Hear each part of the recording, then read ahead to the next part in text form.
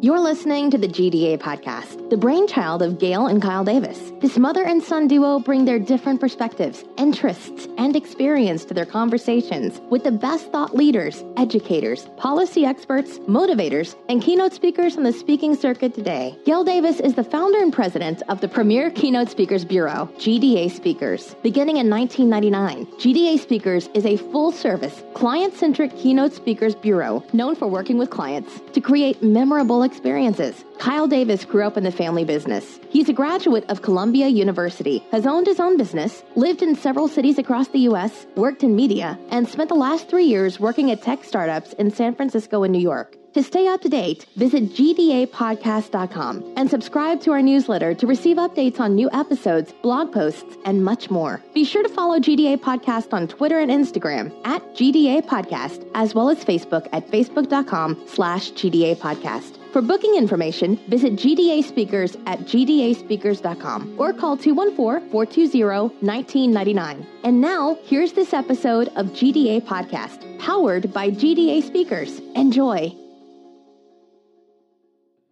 Jim Carroll is one of the world's leading international futurist, trends, and innovation experts, with a client list that ranges from DuPont to Johnson & Johnson, the Swiss Innovation Forum to the National Australia Bank, the Walt Disney Organization to NASA. His focus is on helping to transform growth-oriented organizations into high-velocity innovation heroes.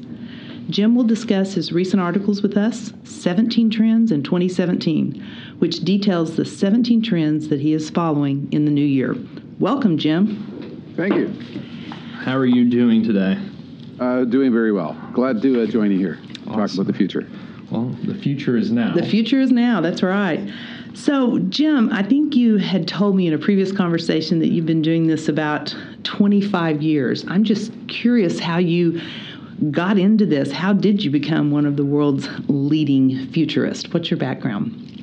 The background is pretty bizarre, and I don't play this up to a lot of clients because they kind of freak out when they first hear about it, but then they realize it really kind of makes sense. I'm actually a CPA, an accountant by background. I was with predecessor firms of KPMG and Ernst & Young way back. But I got on the internet, or what was pre-internet, way back in 1982. I figure I was probably one of the first 1,000 people online, and very involved with technology in the 80s. I wrote a ton of books about the internet and e-commerce in the 90s, and that got me onto the speaker circuit. And I realized quite quickly I was speaking about more than just technology and the internet, but was really speaking to a wide range of social and demographic and other economic trends. And somebody said to me one day, you're really focusing on the future, not just technology. So, what you've become is, to a degree, a futurist. So, boom, that's where it came from, an accountant who's a futurist. But, I think where it's relevant is when I'm with a CEO of a Fortune 500, talking to his or her team, I've got that business expertise combined with this ability to see, future trends that, I think really brings me something special. That's awesome. So you became a futurist and an author. At what point did you get into actually speaking? It was about 1993. People were clamoring to understand what's happening with this, connected world. What does it mean? What's the impact on my business? And people started calling and, can you come and speak to us? And then, there were a couple of bureaus in the early days who approached me and said, look, we got a tremendous number of requests for this. We've got some clients, could you come in and speak to them? And it just sort of launched off from there. And, from 1993, 94, 95, it was an absolute rocket ride. I mean, I was doing, 80, 100 events a year, just tremendous range of different industries. And, it's to a degree, it's like playing the clubs. You play the small clubs, you're working in the small venues, and then all of a sudden, boom, before you know it, you're in front of, 7,000 people in Las Vegas and kind of going, wow, how did I get here? Great stand-up reference. Yeah. So I'm curious because I talked to another futurist not too long ago, and he was mentioning, to me, he's like, hey, I predicted, people jumping on Twitter to a room full of people that should know about it, and then 2 years later, the conversation was all about Twitter. And so since you've had this career now that's spanned, 25 years, what are some of those milestone things that you've encouraged people, and they begrudgingly listened, and they weren't, so receptive to it. To fast forward a few years later, and they're all about it. Oh man, there's a ton of them. This whole big buzz out there today about the Internet of Things. Oh, IoT. Which is huge. I mean, I've been talking about in the context of what I call hyperconnectivity since about 1995. Going back 21 years, predicting what would emerge. Connected appliances in our kitchen, and that's actually come home to roost. I'm actually going to be. As soon as I'm back to work, I'm with one of the world's largest manufacturers of appliances in the home appliance industry, with the CEO and his senior leadership team, 50 executives, talking about that as a very significant transformative trend. That this organization has latched onto in a very, very big way. It took 21 years, but people are finally listening. Right. The whole concept of LinkedIn. I like to think I sort of predicted that internally. What I was doing within this global accounting firm way back in 1986, talking about the fact that we'd have this sort of online collaborative knowledge sharing tool, this tool that could be used to discover and access very, very unique skills. I developed an internal network. We actually called it Linkage, not LinkedIn. I can go back and look at a whole bunch of things where, I'm pretty proud of what I predicted. I will say I was extremely embarrassed by the fact that I wrote a book around Y2K. And certainly didn't get that one right, so I don't like to talk about that one too much. Well, it happens. I swear that I had the idea for Uber before there was an Uber, and the idea for a spaghetti pan that had holes in it so I could drain it out later, but that's neither here nor there. But that does make a good segue into one of the things that you're predicting for 2017 when you're talking about no longer just the Internet of Things, or IoT, but I believe it's the integrated Internet of Things. So the intelligent, my apologies, the intelligent Internet of Things that is going to allow more connectivity and more communication through several devices. Maybe you have the Google Home or what it is, and it's connected to your Nest or your Amazon Echo, and they're all talking to each other, and then you're driving off in your Tesla, and your Tesla is sending out signals to Elon Musk saying, hey, it's time for diagnostics update. Could you shed a little light on that? Well, the easiest example is probably, what could potentially and what is already happening with energy. The idea is that you've got some backyard energy, you're generating solar, wind, whatever type of energy. I've got my energy, solar, wind. And just as we shared music in the early days of Napster, we're going to share energy. We'll create our own we'll call it a microgrid, little community energy grid in which we're sharing the energy we generate. Well, we tap into that and we link into that, backyard weather sensors, local weather sensors, and we're feeding in weather information from other sources, which helps us to understand when we can best generate solar or wind or other energy. And so, not only do we have these individual intelligent devices in our homes, but they're starting to network to each other. They're starting to talk to each other. So they become their own little intelligent system that can better predict, when should we be generating energy and take ourselves off the main grid so that we're becoming, most efficient in terms of what we do. The second example, vehicle-to-vehicle communications. Everybody's talking about self-driving cars. Obviously, there's a lot happening there, but there's a lot of other stuff that is underway as well. And so the concept is, my car is going down the highway, and it's not only self-driving, but it's got the capability to talk to intelligent sensors that are embedded in the roadways, so the intelligent highway infrastructure begins to emerge. Not only that, my car can talk to your car, can talk to other cars with telemetry, radar, and other technologies, so that we're all acting, sort of together as one. We're not just becoming single vehicles going down the highway, but we're vehicles that are traveling together. We're aware of where every other vehicle is. We're aware of conditions on the road, not only within, the next 100 feet, but within the next 2 miles. That's a very good example of an intelligent, connected system. And that's the obvious next step of what is going to happen with the Internet of Things. There's just tremendous technological advances like this that are underway. I can just imagine I just recently moved back to Dallas from New York City, so I was a walker for many years, but now that I'm driving, I'm having the great privilege, I guess you could say, of using the Waze app, and I'm just imagining something like that, where vehicles are communicating or at least providing input, making the Waze app, far more powerful than it is today than just having a bunch of, Uber drivers saying, hey, there's a pothole over here, or hey, there's an accident, or, watch out for that cop in that corner. Exactly. That's the exact concept that your vehicle will have the intelligent capabilities, will have devices that will feed directly into Waze or other collaborative systems like that. The key thing that is happening here is that's a trend, but the bigger trend is what's happening in the automotive sector. Is if you think about that, what's underway is that control of the speed of change for the automotive sector is shifting from auto companies in Detroit, to companies like Google and Apple and Uber, companies that innovate a lot quicker. And that's one of the sort of the big substantive transformative trends that I talk to my clients about. Control of the speed of innovation in every single industry is shifting from within an industry to Silicon Valley. And Silicon Valley companies innovate a lot quicker. It's happening in education, happening in healthcare, it's happening in consumer goods, everywhere. And a lot of companies aren't used to dealing with that speed of change. Yeah, it's fast. I mean, I come from the startup world where I actually have a thought that's going through my head. Sometimes all these predictions about the future can almost make your head hurt.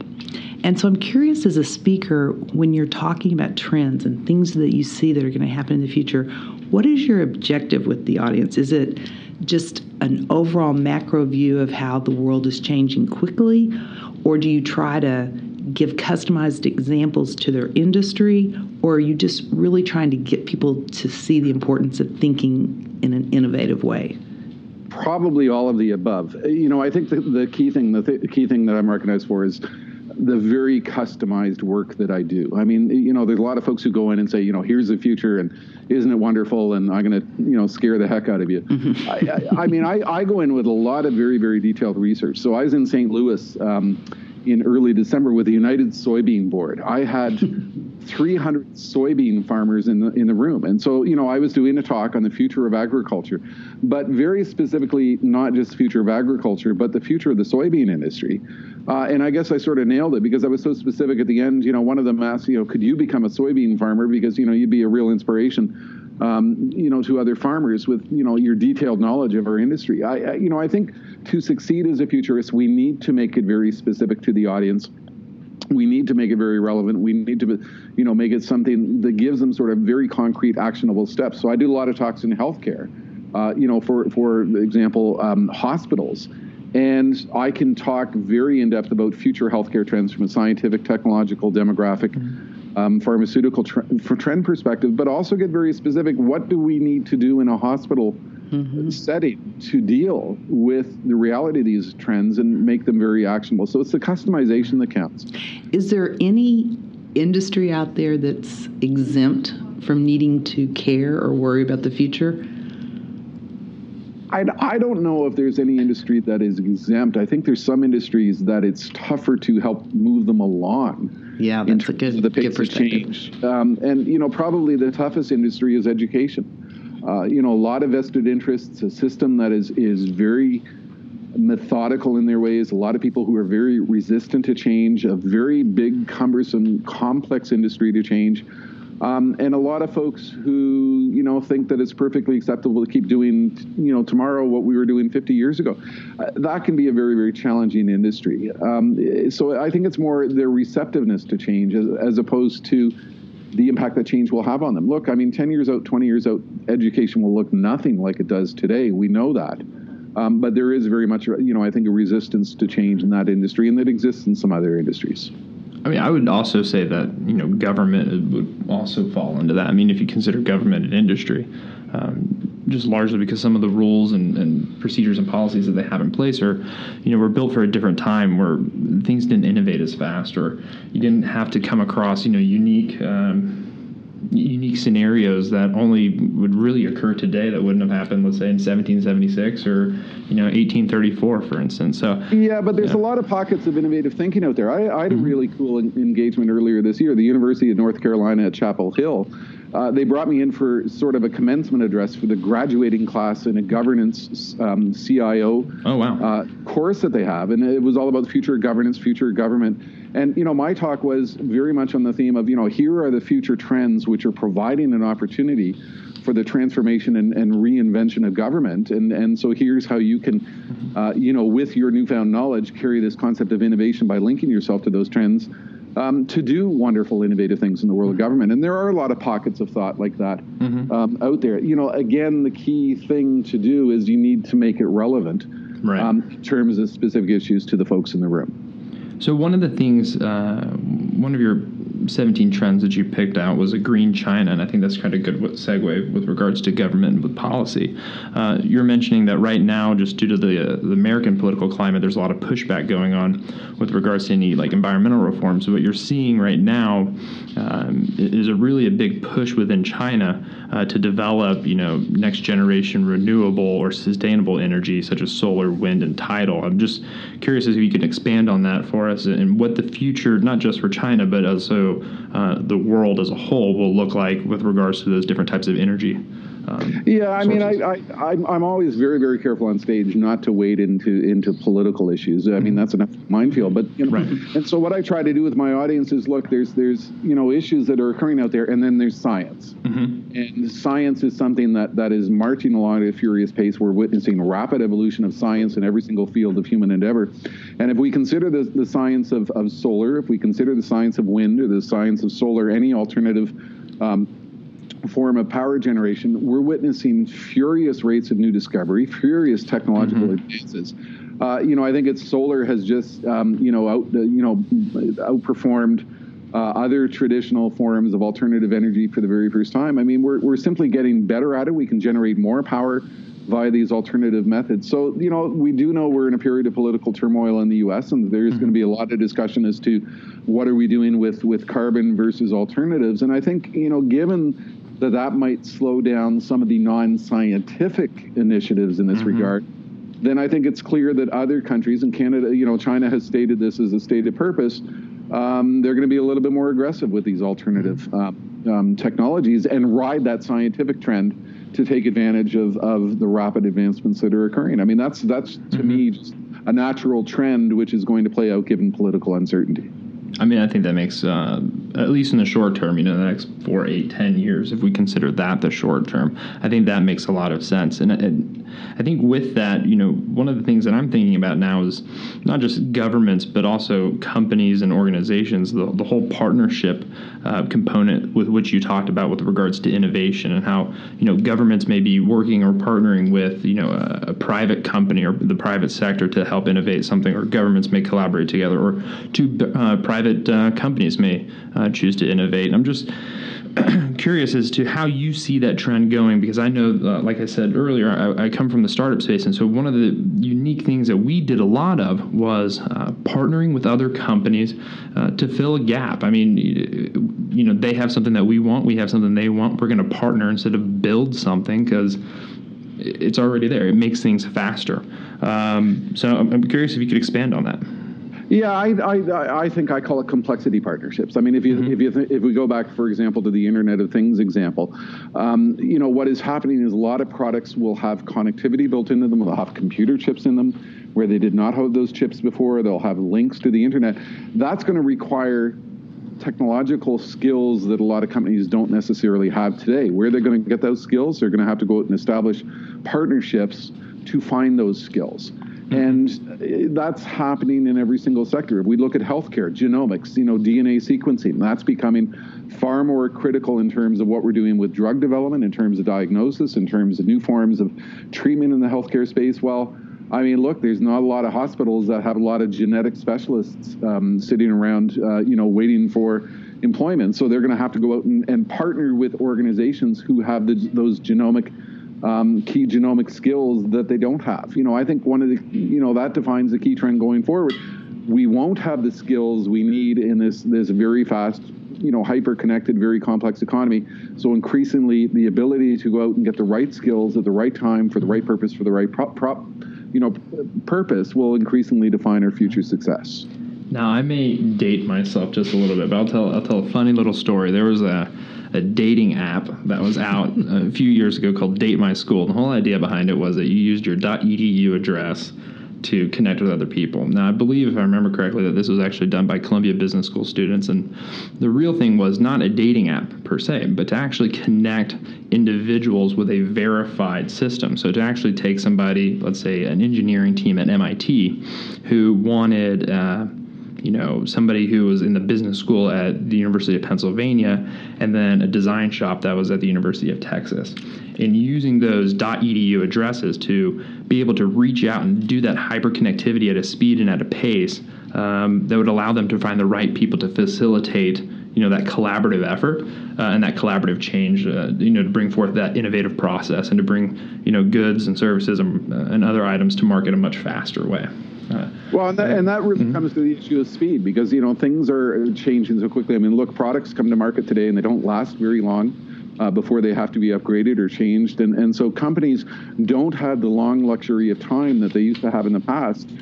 So they're going to need specialized skills. They need to find those skills really, really quick to get things done. That just is part of this whole mix of the future. My tagline for a lot of my audience has become that the future belongs to those who are fast. And if you mix skills into that, I mean, that's just another element of what we need to do to get there. I could not agree more. You have to be fast. You have to be fast and agile. Maybe some Kanban or Scrum or some other project planning type things. But go ahead. So, Jim, when you look at the trends that you're highlighting for 2017, is there one that you're more excited about than others? I think the one that has the real biggest implication is probably the one I call Amazonification of every single industry. Mm-hmm. That's one where I'm getting an increasing number of calls from CEOs or top level executives who are realizing that their competitive landscape has changed because Amazon has their industry in their sights. Yep. It's happening with hearing aid companies. It's happening with eyewear companies. I was brought in last year by a company that's in the home renovation industry, and all of a sudden Amazon is in their industry and is working to compete against them, and it's forcing companies to examine their value proposition. It's forcing them to consider, what is it that we're really offering to our customers. It's forcing them to examine their technology platform. It's forcing them to confront a whole bunch of trends that they did not have to think about in the past. So it's both an opportunity, but also a very, very real challenge. And I think that's a huge issue for organizations going forward. What was interesting is that when one of the startups that I worked for in San Francisco, we were a payments platform provider, a pretty big one, and it was Square. But anyways, I remember when Amazon came into the payment space with their Amazon, I forgot what it was, and I just remember everybody at the office that day being rather somber, going, "Oh man, this is going to change everything." Luckily, we won that battle, but I can definitely see how the future of it, with regards to the Amazonification of different subsectors or different industries, can really have a huge impact, especially with regards to some short-term things with like food delivery, because I know there's Amazon Local where they're trying to use Prime to do food delivery services for your dinner tonight, or taking over third-party builds with regards to like hearing aids, like you mentioned earlier. I can see a lot of things going there and seeing how that could disrupt the industry, so to speak. It's everywhere. I mean, I do all my Christmas shopping through Amazon Prime this year. I didn't hit them all at all, but I'm actually going to Palm Springs in March, and I'm with a company that's in the automotive retail space, and particularly tires. Mm-hmm. And you might not think of it, but Amazon is a competitive threat to them. They're getting into that space, and it's having a potential real impact on their business. And so, rather than sitting back and reacting to it after the fact, the chairman and the CEO said, "Okay, we need to have a really good strategy session to understand this. Mm-hmm. We need to have somebody who can come in and talk to us at the level of our board and our CEO and our top leadership team to help put in perspective the major trends that are playing out, as this unfolds, and then a good 3 or 4 hour interactive discussion as to what we need to do about it." And that's becoming an increasing part of my business, not just a keynote, not just where I'm in giving very specific guidance on trends within an industry, but also a very interactive discussion at a senior leadership level to help them comprehend and strategize as to what they need to do with these trends. I just made that note that, I think sometimes the meeting planners ask to find a futurist or someone to speak on trends, but really maybe maybe they need a futurist or someone speaking on trends when the topic is disruption, or maybe when the topic is strategic selling. You could build a case that by understanding trends and predictions for the future, that could help you build your strategy. So really all those terms kind of come together, and it's our responsibility, I guess, just to direct people on. You may think you're looking for someone on disruption, but what you really might want to consider is someone to talk about trends or futurist angle. Yeah, and I mean, I've been making that link for years. What I've been saying to my clients for years is, if we think about the concept of innovation, you can find a lot of folks out there who will come in and, give you a nice little song and dance. You need to be innovative, change it up, do these innovative things, and you'll discover magic. That's not my approach. My approach is, look, there are obvious future trends that are going to impact your industry and your company in a pretty profound way. They're going to provide both challenge and opportunity. And what you need to do from an innovation perspective is understand, what do you need to change to deal with those trends and turn them into opportunity, not just a challenge? And how do you need to challenge yourself in terms of your actions, your strategies, your structure, your workforce? To me, that's innovation. Innovation isn't just, some cool topic, but it's specifically linking your strategies, your day-to-day activities to these obvious future trends. That makes sense.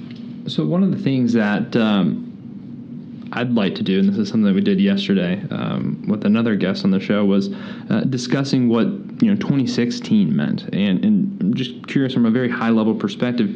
What were the trends that you saw in 2016 that whether they fizzled or they were just on fire, spot on. What was 2016? I mean, for a lot of people, it's the year that music died, but I'm just curious for you, what is 2016 and what does that mean to you?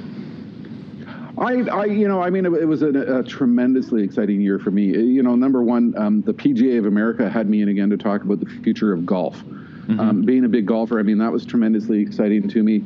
But it's also indicative of the fact that, that's an organization that recognizes, look, we need to change things in a very fundamental way to continue to grow this game. In a period of time when this next generation is maybe not getting as involved with the sport as previous ones. So what do we really need to do from this innovation concept to deal with the reality of what is occurring there? I had a lot of fun with the team in 2016. I think it will play out in a big way in 2017. I'm already getting huge interest in it, where I'm sort of playing into the theme of the Jetsons TV show. And what I'm doing with my audience is, from a high level perspective, it looks at the Jetsons were supposed to be here in 2062. And all of a sudden you can look at stuff in this TV show, 50 years from now, it's real today. It's part of our lives today. What does that mean? It's crazy. In terms of what we need to do. And, I'm driving my sons crazy. I'm sitting around watching the Jetsons show every, moment I have a chance. There's actually one episode I just watched. Elroy sitting in the living room. He's actually flying a drone. He's sitting on the floor. He's got a little controller, and the drone is flying overhead. That wasn't supposed to be here till 2062, but drone technology is everywhere, and it's having an absolutely profound impact on industries. Manufacturing was huge for me in 2016. I had about 7 or 8 major manufacturing conferences. I had one event in Chicago with about 4,000 manufacturing executives in the room. And I think what's playing out there is, there's, again, the political rhetoric. Look, the jobs aren't coming back. There's no magic wand that can be waved. Automation is huge. Reinvention of the industry is huge. Transformation, use of intelligent capabilities to do a lot of innovative things in American manufacturing. That's real. And manufacturers are really lapping that up. So, I was all over manufacturing last year. I did a lot of stuff in self-driving cars and what's happening with transportation. So what I'm discovering is a lot of very short-term business trends are hitting people faster, and so they're sitting back and kind of going, wow, we didn't expect this trend to hit us, this quickly. We need somebody to come in and help us understand its implications and what we need to do. Yeah, trends are like viral videos now. They just take off. There's a lot of exciting things there. One of the things that you sent over to us prior to this recording was your list of new topics for the year, and one of them was the Jetsons, and you just talked about that. But could you touch on the other topics that you have for 2017 and what you plan on discussing? Yeah, I think one is, people. Look, I mean, let's be blunt about it. 2016 was a brutal year in terms of Brexit, in terms of the U.S. election. I think, there's organizations and people who are feeling a little bit battered and bruised and, concerned about where are we going in the future? What does all this uncertainty mean? And so I've got this one topic, the lessons of powerful optimism, rethinking the future right now. And what that does is it sort of puts a spin on future trends which focus on the opportunities that are coming with these trends, less so than the challenges. And New York Life just had me in. I mean, they had me in for a town hall event in December. And, specifically, we want sort of a happy talk. We don't want something hard and heavy in terms of, the type of stuff we've been through in 2016. We want something which is, a real positive outlook for where we can go in 2017. Volatility is a big issue. I sense a lot of organizations are in sort of a state of suspended animation. They're not making decisions. They're a little bit uncertain as to how things are unfolding. So I've got a topic which is innovating in the era of accelerated uncertainty. How do we deal with this new world of volatility? A lot of interest in that one because, uncertainty is, I think, an overriding issue and concern out there right now. You mentioned that one of your clients specifically requested the happy talk. In general, do you have an objective on how you want audiences to feel after they hear one of your presentations? Yeah, I think what I want to do is to help them understand several things. Look, number one, the future is going to happen whether you like it or not. We need to get comfortable with that. And, I do that in various ways. There's a great quote I use from Ogden Nash. He observed years ago, progress is great, but it's gone on way too long. We can't think like that. We can't make it go away. So let's accept that it's real, and let's understand the very real specific trends which will provide both challenge and opportunity for us. But let's not just focus on the challenge. Let's not just focus on the potential problems which can come from those trends, but let's really spend our time focusing on the opportunity that comes from those trends. How can we turn those trends into substantive, transformative opportunities as opposed to being a threat? And I think that's the type of thinking that people need. A lot of people look at the future and it can be very fearful. Change is fearful. People are uncomfortable with change. People don't like change. And so we need to get them through that and get them focused on, okay, what can I do to turn this, into something that works for me as opposed to something that's working against me. Perfect. I'm curious, here you are a futurist, and you've been in this business for 25 years. I've been in and around it for about 35. What, specifically in the speaking industry, what stayed the same, and what are some of the changes you've seen, and do you have any changes you think we're going to see that maybe we haven't thought of? Boy, and don't give away everything. We want, we want that secret sauce on the back end. Yeah, well, I think there's several things that are happening. I mean, obviously, I think there's very much an issue out there of what I call new topic-itis. I think you witness it too. I mean, people coming out of the woodwork with crazy topics that are like, they're a little bit like Chinese food. I mean, they're a lot of fun when you hear it on stage, but you kind of leave and, an hour later you're hungry. That's where I really, I don't mean to, diss people, but, that's where I really think, I play to my strengths, and that's the customization I do. I mean, sometimes I'm reading 400, 600, 1,000 articles on trends in a particular industry. So, that's an issue. Organizations scrambling for the hot new topics. Well, at the end of the day, what does that really do for you? I think there's a lot of committee decisions out there where the committee is making their decision based upon preview videos. And that drives me a little bit nuts because, look, I've got 250 video clips on my site. If you're looking for an expert on soybeans, I can give you an expert, video clip where I'm talking about soybeans. I think we need to play into the strengths of, it's not just the style of the speaker on stage, but it's the very customized insight that they're bringing into the room. I think there's the issue of the consultative calls with clients. And Gail, every single time there's a client situation, I encourage my partners, the bureaus, whomever, get me on the phone with a client. We can have a good, 45-minute, half-hour, 1-hour conversation to discuss what are they trying to accomplish, where do we need to go, how can I help? What is it I might potentially bring into the room in terms of very specific content that might help you deal with that. That's an issue. I think there's a lot of surface level decisions that are made very quickly in terms of, style and performance, when it's really the substance and the content that counts. So I sort of worry about that trend.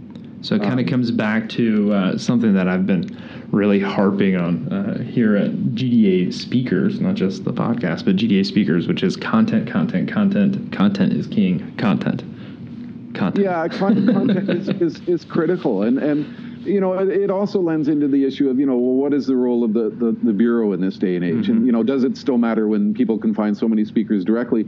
And I will tell you this, in October, November, December, I made a specific point of going and visiting, many of the Bureau friends who work with me, specifically to ensure those relationships are good and to have discussions about, the topics I'm focused on and what I'm seeing in the marketplace and how we can work together. Because I think, clients do need, particularly in this market where there are so many speakers and so many people out there, they do need that editorial guidance, which, comes from a good partner such as a Bureau, to help them understand the range of what is out there and what works and what doesn't work and who might be the best fit. I think that is something that will continue to go forward in the future. It's like, why is there Spotify? Spotify exists in the music industry to help us discover the good stuff from all the range of music that is out there. Why are there speakers bureaus? Because they're the Spotify of the content industry. Hey, I just coined a phrase there. That's cool. I like it. We're gonna edit that one out. That's really what it's all about. People need that guidance and assistance to discover what's real and what's good out there. That's awesome. Well, I think that's kind of a good jump off, if you will. If you guys are interested in learning more about Jim Carroll, you can visit his website, which I'm pulling it up right now. I believe it's jimcarroll.com. That's JimCarroll.com. You can also visit GDA Podcast for more audio clips and transcripts and blog posts. And if you're interested in booking Jim for your next speaking engagement or for half-day seminars or whatever customized content that he will provide for you, you can visit GDA Speakers or call 214-420-1999. Thanks, Jim. Thank you, Jim. Thank you.